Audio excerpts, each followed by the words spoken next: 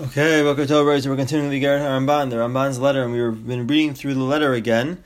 After we learned the letter, now we've been reading through the letter. So Ramban was discussing different matters related to humility and seeing other people and our perspective on other people, and he said that if the other person is wealthy or the person is wise, so we have to show him honor. The wealth and the wisdom themselves are honorable character traits, especially if they're used for the right things. They can be wonderful, wonderful character traits, qualities that a person has. We have to honor those qualities. So then Ramban continues, V'imrashu. So what if the person is poor, right? Whether it means intellectually poor because he is lacking in knowledge, or whether he's financially poor, he's lacking in money. So why should I honor him, right? So then for sure there's no honor, right? When the person's wealthy, the person's wise, so there's a lot of things that he has a lot of potential with those things that we have to honor. But a person who's poor, a person who's uneducated, so what are you going to honor him for? So he says, you're wealthier than him, you're wiser than him. So what honor do I have to show him? Where's the opportunity for humility in this case? So he says something fascinating. He says, Chashov b'libecha, think in your heart. Ki ata chayav mimenu, v'hu zakai mimecha. You are guiltier than he is, and he is more innocent than you are. Because with the things, the gifts that Hashem has given you, has come a huge amount of responsibility.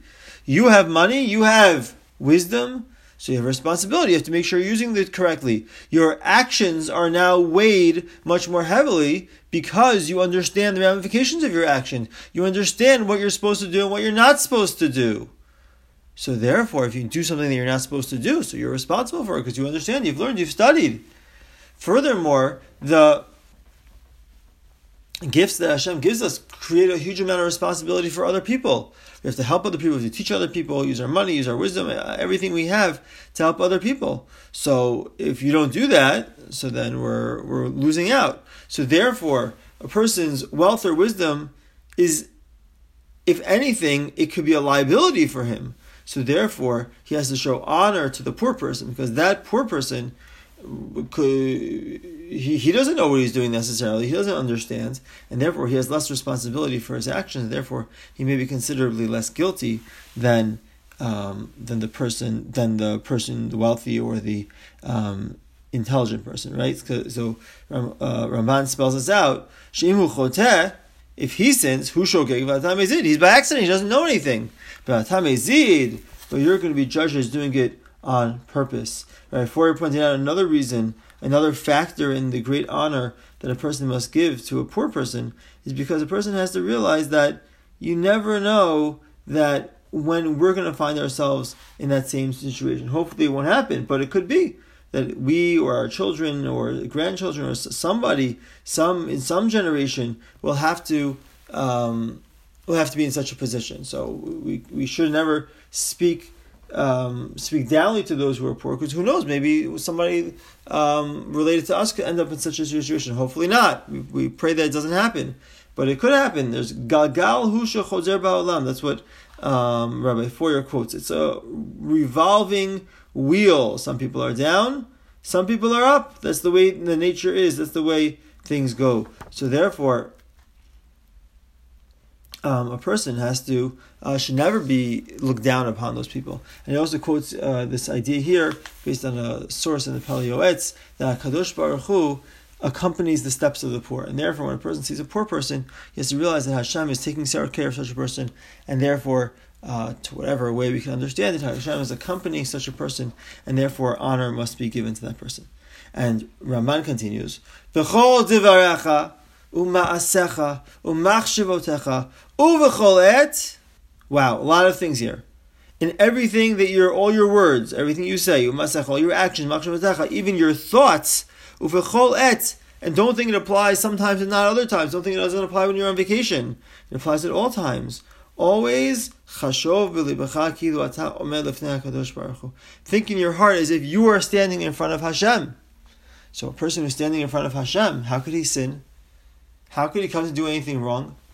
How could he feel pride in his heart if he's standing, so to speak, face to face with Melech Malchei HaMelachim HaKadosh Baruch Hu? The pasuk says, "Shiviti Hashem lenegdi tamid." I've placed it in front of me at all times. That's how Rav Moshe Isserlis begins his comments on the Shulchan Aruch. And he says here that when you're in front of a great king, you don't act the way you would act if you're sitting at home. So a person who always views himself always as being Lifnei HaKadosh Baruch Hu will make sure that his actions are always in accordance with the will of Hashem. He'll always understand that everything has to be done. Like you see a person in front of the rabbi, he doesn't act the same way as he acts in his dining room, in his living room. So all the more so, if a person has awareness of Hashem being with him at all times, certainly he would act in an appropriate way at all times. Sometimes it's only the sense of Hashem's presence that can help a person control his very, very strong drives that he has. So therefore, chashov b'libachad, all times think in your heart, kilu ata omed lifnei HaKadosh Baruch Hu, that you're standing in front of Hashem. Ushchinato alecha, His presence rests upon you. Imagine Hashem's presence resting upon you. Ki kavodo malei haolam, His glory, His honor fills the world. Udvarecha yiyu kebe'ema uvira ke'eved lifnei rabo. And your words you should speak. It could refer to Torah, it could refer to tefillah. It may refer to the way we speak to other people, as if you're a servant in front of his master. V'titbayesh mikol adam. Have busha, have a certain amount of maybe embarrassed is the word, or they describe it here as acting with restraint in the company of others. V'mikra'acha ish. Don't answer in a loud voice. To always have this feeling, being in front of other people, this feeling of humility, feeling that perhaps I'm in front of somebody who's greater than me. Perhaps they have some skill, some ability that I don't have, or there's some responsibility that they are fulfilling on their level that I'm not fulfilling on my level. So there's no room for a person to feel any arrogance, to feel any greater than any other person. And therefore, he speaks in a soft voice. He doesn't speak in a way that he feels like he's in charge, he's the boss. But he speaks with humility. He speaks in a modest way, and that leads a person to this midah of anava, and that's how a person expresses this midah of anava, of humility. Have a wonderful day, everybody. Kol tuv.